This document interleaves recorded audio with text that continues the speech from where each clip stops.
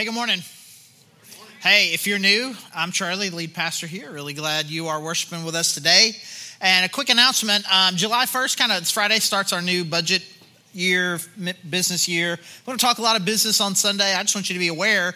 There's a video that's coming out this week where I just kind of talk about some opportunities, some challenges we've got in this next upcoming year. Really encourage you to watch that. You should catch it on social media, link to it, or in the email that comes out this week. Just want you to be aware of that.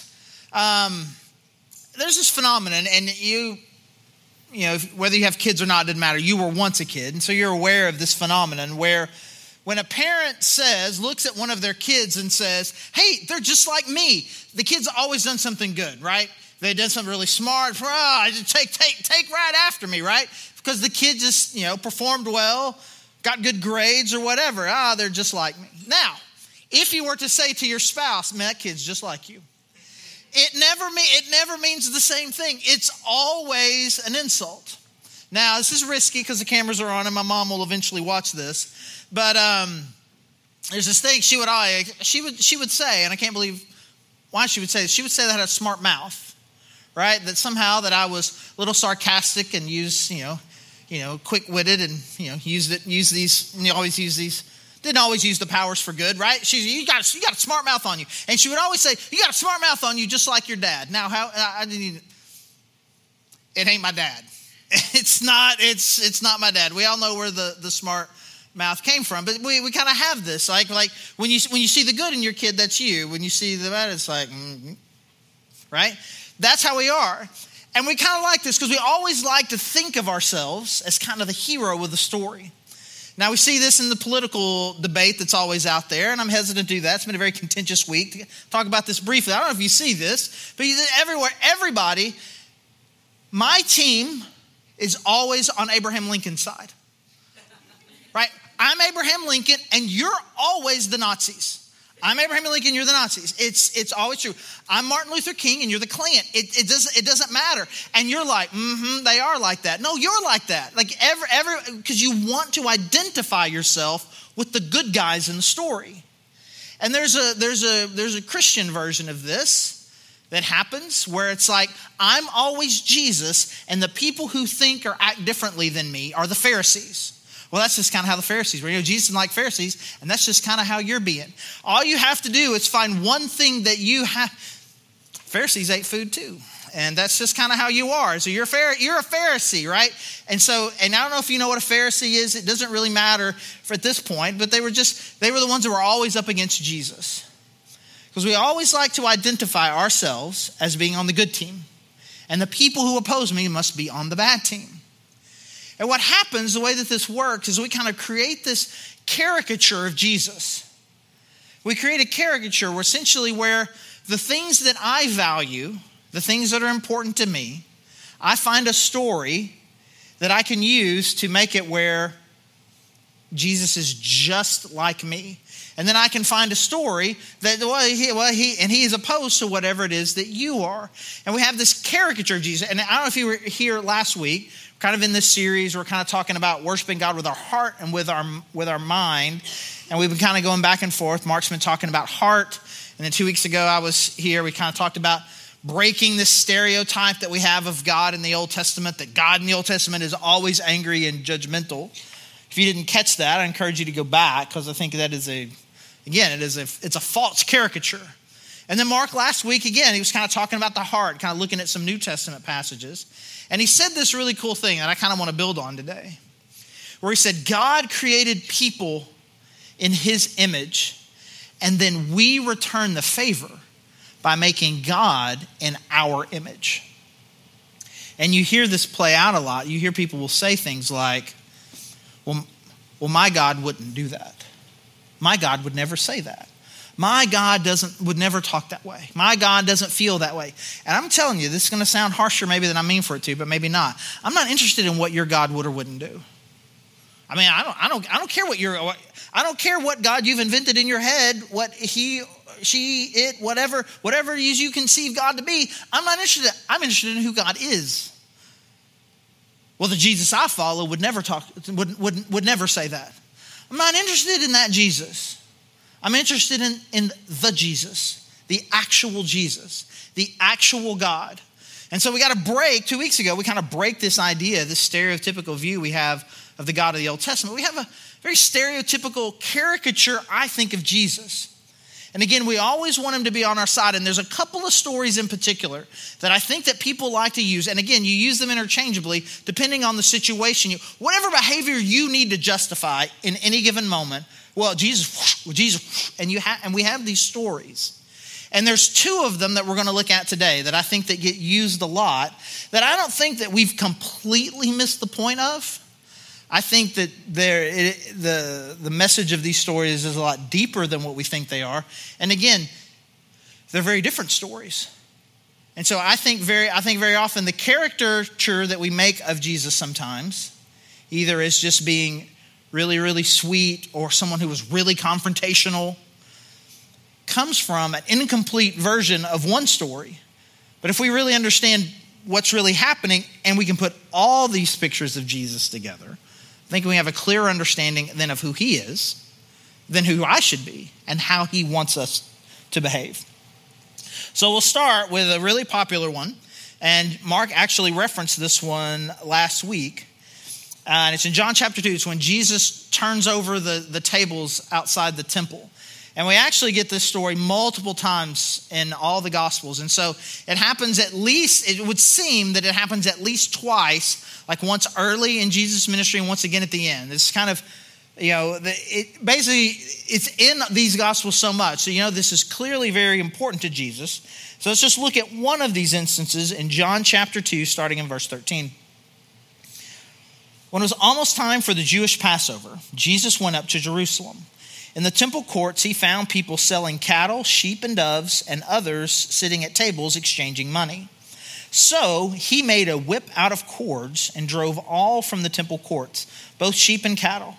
He scattered the coins of the money changers and overturned their tables. To those who sold doves, he said, "Get these out of here. Stop turning my Father's house into a market." His disciples remembered that it is written, "Zeal for your house will consume me." So this is a verse, a story that really just kind of often gets used for this idea, for this big idea that sometimes Jesus gets angry. Jesus gets angry. And, so the conversation will go, someone will be kind of raging about something, going on a rant, being really upset about something and be like, "I don't know if you should be angry like that. I don't think God thinks that's cool." Jesus got angry. And we use this story because what happens, it's pretty serious. I mean, it's for some of us, it's going to be way outside of what we perceive to be Jesus's character. He walks in and he sees these people, and kind of make sure you understand the setup here. You're going to the temple and you have to do a sacrifice. And so maybe whatever sacrifice you need to do, you're going to need a sheep, 2 cows, a few birds. But you're traveling from a long way. You're like, "Man, I'm not trying to travel with the birds. I'm not trying to bring the sheep. I'll just bring money and I'll buy sheep and birds and cows when I get there." And so these people are actually providing a fairly decent service of sorts. The problem is where they're located. Like, to do this on the temple grounds is obviously, Jesus finds this very offensive, that you would be in God's house conducting a business like this. It was very frustrating to him. And like Mark referenced last week, they were doing this in a place where worship, like the Gentiles weren't allowed to go all the way in, but there was this particular place that was designed for people who weren't Jews to be able to worship. And so there was this sense of which, hey, we're just going to take up this space because we don't really care about them. And so Jesus is like, you are just disregarding what God wants his temple to be, what he wants this to be, a place of worship for everyone. And he gets very frustrated. He makes this whip, he drives them all out. And this gets, again, used as an example. And it's not the only one of just kind of this powerful anger and frustration that Jesus seems to have. And I want to be really clear, because there's going to be a point where I'm going to say something negative about the way that we get angry. I want to make sure we're clear. I'm not talking about this kind of emotive response that you immediately have. Something happens that makes you mad. That's not what I'm talking about. This instinct that we have, this natural emotional reaction we have to things, man, I'm not ever going to sit here and say, man, you have to learn to control that and never feel anything negatively, right? What I'm talking about is that thing that happens next. So when I say if I say, hey, we shouldn't be angry, that's the thing that I'm talking about. I'm not talking about, I'm talking about that thing that you do next, right? But I'm not going to argue, this is a good example of Jesus getting angry. Let's look at this other story. This is in John chapter 8, and it's the story of the woman caught in adultery.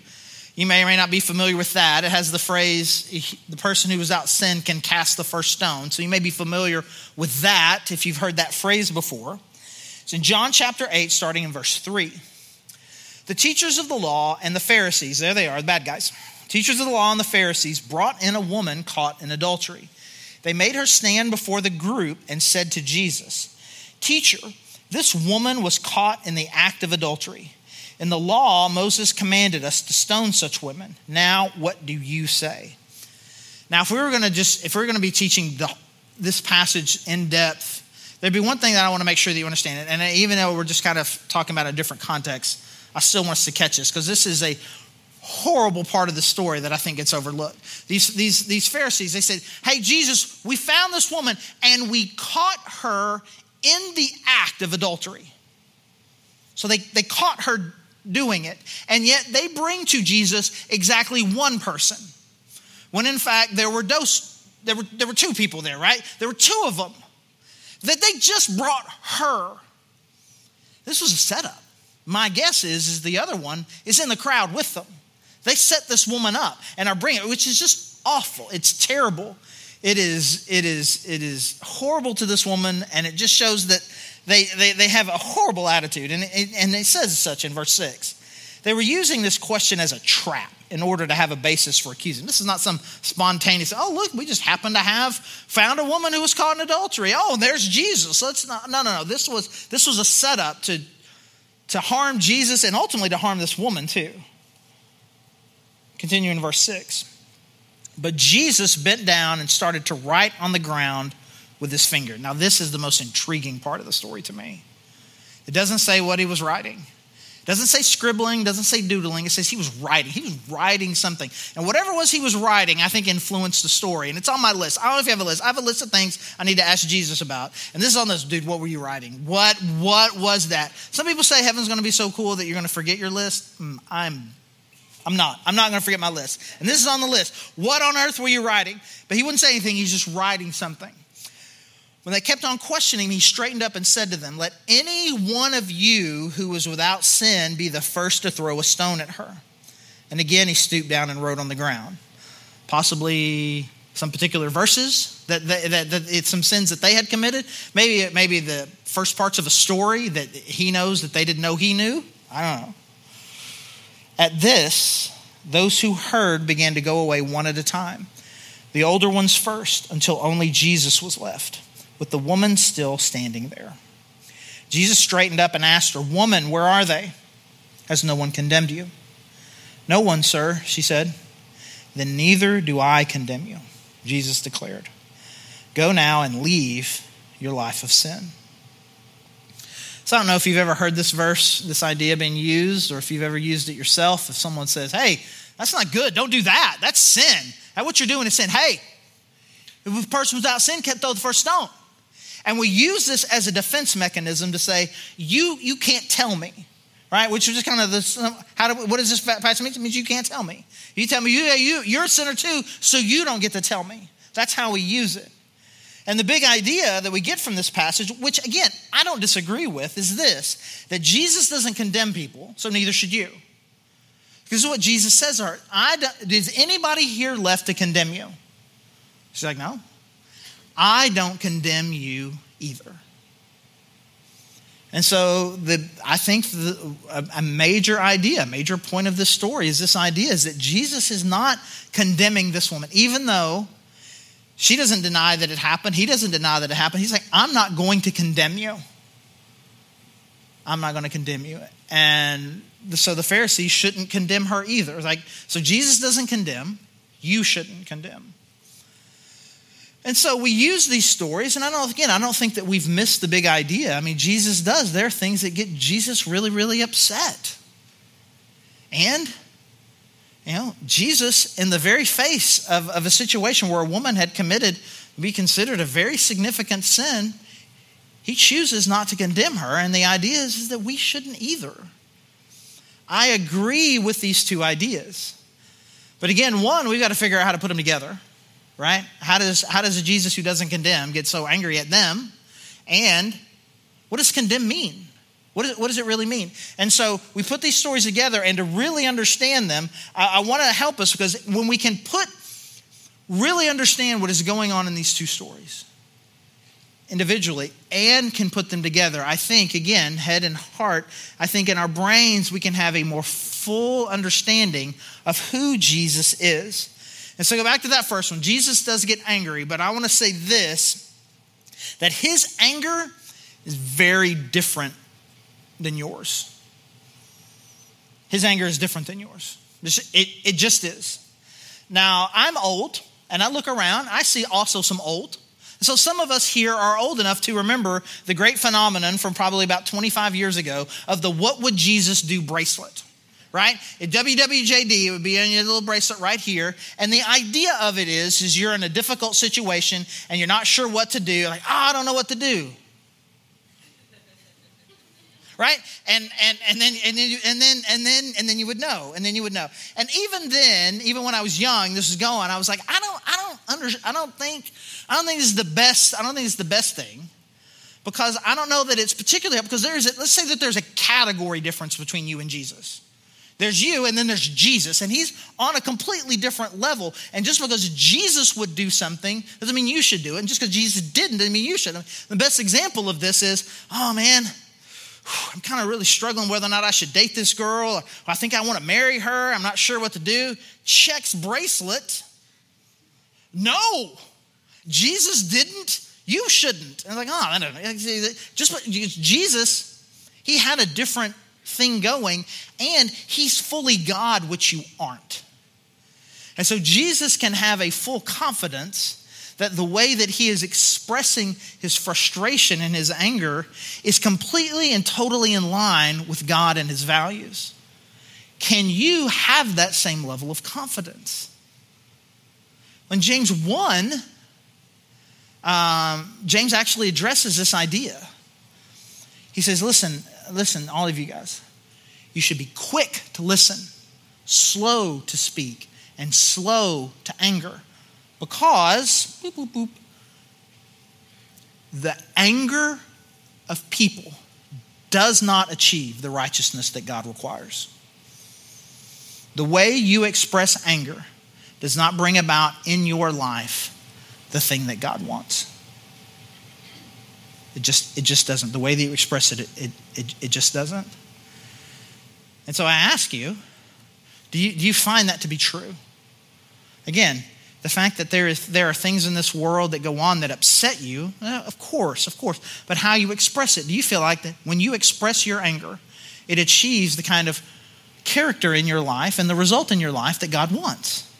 So your spouse says something to you don't like, and you tell him, you tell her in no uncertain term, I can't believe you said this to me. After you express that, do you think, I've made the world a better place. Our relationship is on a level that I've never seen before. This helped so much. I'm so glad I told her like it is. You're scrolling social media and someone says something that is just so outrageous and stupid that you feel the need, like as God's chosen one, to kind of say, I need to express to them both the stupidity and immorality of this idiotic opinion that you have just expressed. Beep, beep, boop, boop, boop, boop. And you're like, I have totally made the world a better place. I did it. High fives all around for everyone. No, it just doesn't work. And so that's why it says, be very slow to this and be very careful about how you respond, because just because Jesus got angry doesn't mean whatever you do when you get angry is okay. And in addition to that, I think we need to be really clear, what was it that made Jesus angry? We've got these people who are supposed to be part of God's temple, conducting business, and they are inhibiting people who don't really know God the way that the Jewish people do. They are inhibiting their ability to worship. And this is just one of the examples. There's a couple others. Again, it's always these Pharisees, right? And there's a couple of particular insults that Jesus uses on them that are pretty devastating. One is he calls them like, you're like a snake pit. Like a snake's nest. You're the kind of place that you look at it and, oh, this is kind of a nice little grassy area. This is really nice. And you put your hand down there, and next thing you know, you're bit and you're dead. That's what you guys are like. You're like just snakes hiding in the grass, making it look real nice, and then eventually you're going to kill people. That's what you're like. Oh, let me tell you what else you're like, and this is the worst one. You're a whitewashed tomb. You're like this tomb, and we work really, really hard, and we make it real clean, and we make it real nice, and it's real shiny, and look at it, it's beautiful on the outside, but inside there is nothing but decay, rotten, smelly death. That's what you're like. Oh, that's real sweet, Jesus. Yeah. What was it? And it was always with them, it was always in the context of their hypocrisy and how their hypocrisy was hindering people's ability to connect with God. Either because of just their character in general, or because they were asking people, saying the only way that they could live in a standard that would be good enough for God is to achieve all these rules and to do all these things. And you're saying that and you can't even do it. So you're a hypocrite and you're hindering people's ability and belief that they can connect and love and serve God. So Jesus' anger seems almost exclusively reserved for his people that were inhibiting others from being able to find God. So if there's ever a time where I feel like my frustration my anger is justified, it's when I see the inevitable headline. Local pastor, pastor of big mega church, ... New bombshell report, denomination, ... And you're just like, that's what we do. I can't believe we're doing this again.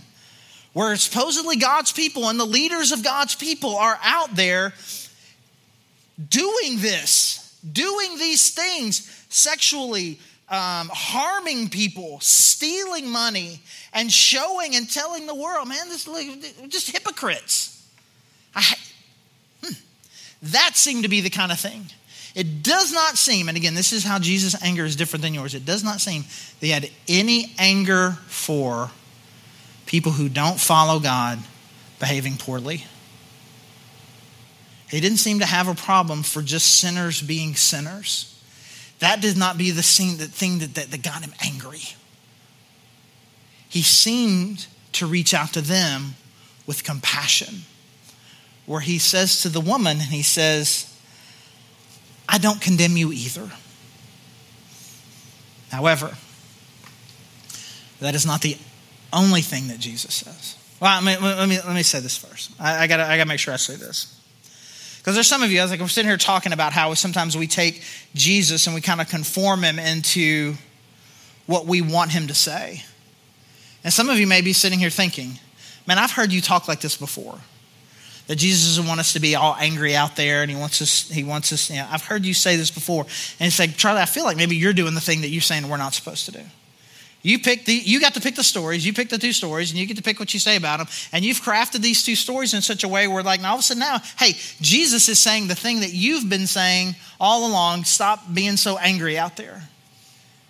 And I want you to know that that's not how this has worked. This is not me finding some story to justify what I am. I'm telling you what this is the result of me. I found these stories and God had to change me to make me like this. Because when I was in my 20s, man, I said some things. I hurt some people. In public ways, I would condemn things and I would get angry and I would take these stands that I thought were so right. They were based on truth. And I hurt people. And I thought this week about maybe sharing some of those stories. And I just, honestly, I don't want to. And it's not because I'm overly ashamed of them. Obviously, I'm ashamed of them. But I don't want to give them a whole lot of life, because just for the first part, it's like, if you're in your 20s, if somebody in their 20s, somebody in their 20s did something stupid, I'd be like, I'm 50. I get it. We're just still learning and understanding. So I'm not trying to give myself too hard of a time for who I was 25, 30 years ago. But at the same time, there was a dude, he was really angry. He felt like he was right all the time. And because he was right, he got to say and do whatever he wanted. And it's actually these stories and a deeper understanding of who Jesus actually is, where I'm not shaping Jesus into that. I'm hoping Jesus is shaping me into what he is, which is the attitude that we need to have. And so his anger is different in yours. And then also when he says to this woman, he says, hey, listen, I don't condemn you either. But this is the only thing he said. He said, I don't condemn you either. Now go and leave your life of sin. So Jesus doesn't condemn, sure, but the reason he doesn't is because sin and sinners are already condemned. In John chapter 3, it says the exact same thing. This is right after everybody's favorite poster board in the crowd at the sporting event verse, John 3:16. God so loved the world that he gave his only son, that whoever believes in him could not perish, but have eternal life. Here we go, verse 17. For God did not send Jesus in the world to condemn the world, but to save it. And then verse 18, he says, because sin, the world, it's already condemned. Sin and sinners already have their judgment. And we make sure that we use these words correctly. Because this don't throw the first stone also kind of gets lumped in with the verse in Matthew where Jesus says, don't judge unless you're going to, because you're going to be judged. Don't judge me. So we use it like, don't judge me. You can't say it's you throw the first stone. We use these words and we use them to say, I can't tell you and you can't tell me what you're doing is wrong. Stop that.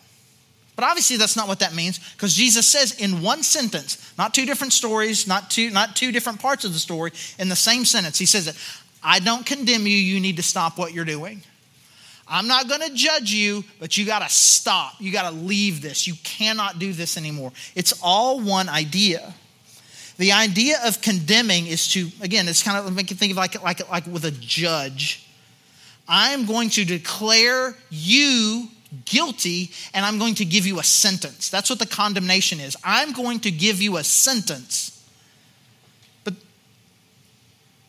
the sentence has already been declared. Romans 6 says this. The wages of sin, the payment, the result of sin, the penalty for sin is death. We have a rotting, decaying world. We have people who are dying, people who are hopeless, people who are separated from God. That is the condemnation. And Jesus didn't come to make that happen. It was already true. He said, I'm coming here to save you from that. And then in this moment with this woman, he says, I don't condemn you. I'm not going to add my rock to your already heavy sentence. You have been condemned already.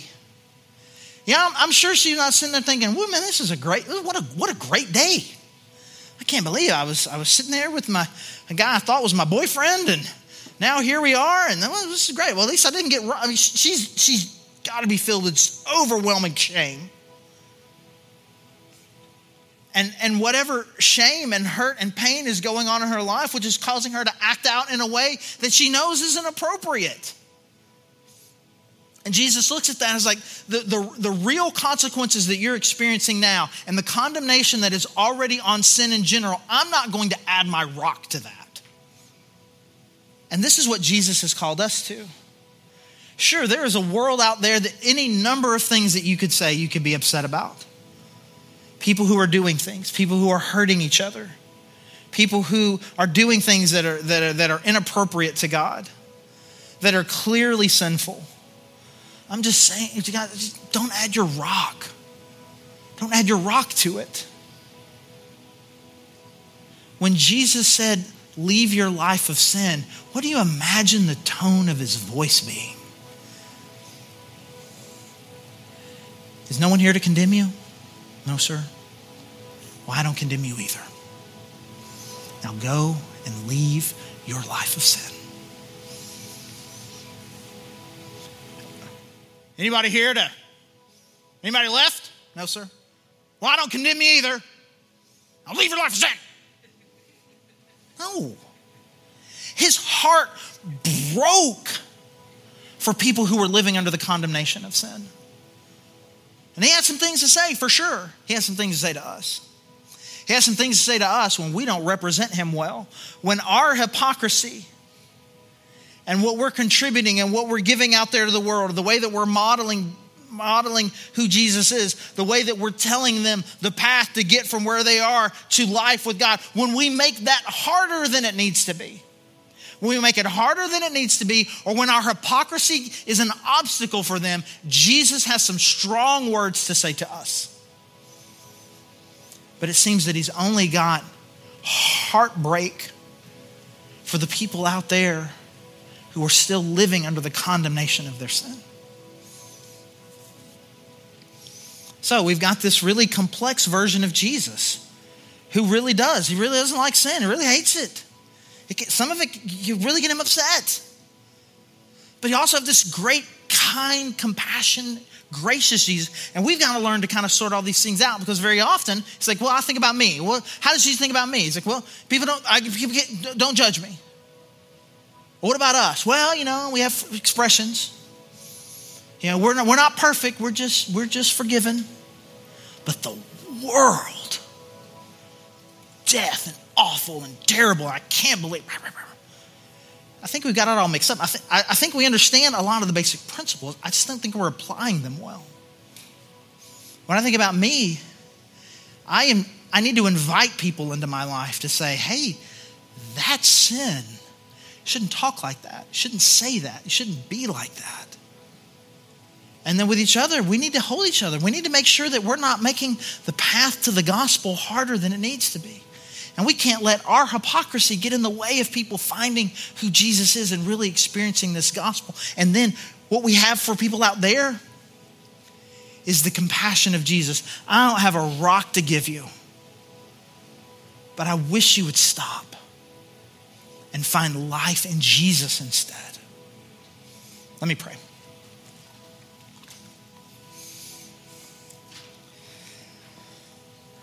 God, I pray that we would represent you well. God, you came to this world not to condemn, but to save. God, we feel the weight of sin. I know the world does.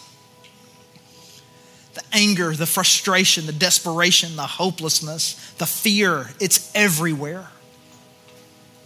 Our world and the people in it is decaying. God, I just pray we would go out there, not with rocks, but with compassion. And that, God, that we would hold each other and hold ourselves to a standard of accountability, to not let hypocrisy, greed, and immorality be a barrier between people and the gospel. And that, God, that we would never make it harder for people than it needs to be. That they need to follow all our rules and do all these things. But God, that they can come and find your Son, Jesus Christ, his death and the gospel. God, they can find it for free in a loving place where they can belong. And God, I pray in what we say and what we do, we bring compassion and love and life to a world that needs it. And it's in his name that we pray. Amen.